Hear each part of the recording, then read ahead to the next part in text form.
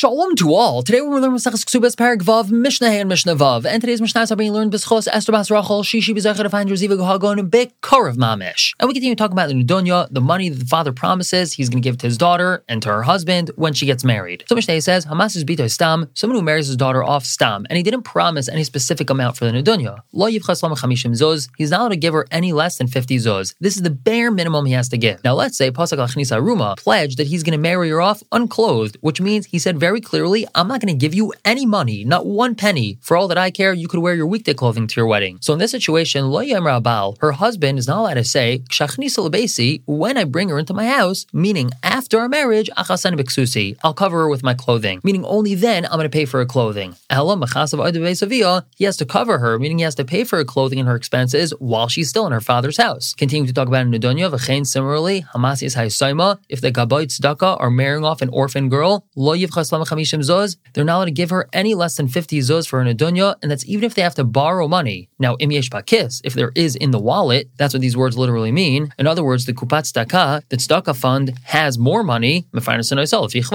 then they have to give her parnasa, they have to give her money based off of how b'chavadik she is. If she's from a chashiv family, or if she herself is chashiv, then obviously they would have to give her more than this bare minimum of 50. Moving on to Mishnah Vav, the Mishnah tells us, a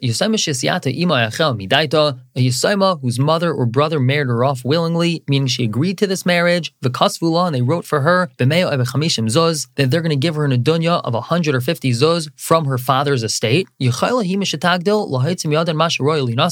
she grows up, meaning when she becomes a Gedailah, she's allowed to take from them what they were really fitting to give her. Now, what is it they were fitting to give her? So Chazal stipulated that every orphan girl gets 10% of her father's estate when she gets married. So really, she was fitting to receive 10% of her father's estate and not just 50 or 100 zuz. And she can actually take this after the fact once she gets older. Now, Rabbi Yehuda says, Im Hissi as a Basar Yishayna, if when the father was alive, he married off his first daughter, and he gave her a certain Nudunya, and then the father died, and now the second daughter is getting married, we have to make sure the second one is given exactly what the first one was given, because we know what the father's das is. We know if he's generous or if he's stingy, if he gave a lot or if he gave a little, and therefore we just copy-paste. Whatever the first one got, the second one gets. However, the Chachamim say, we can't do that.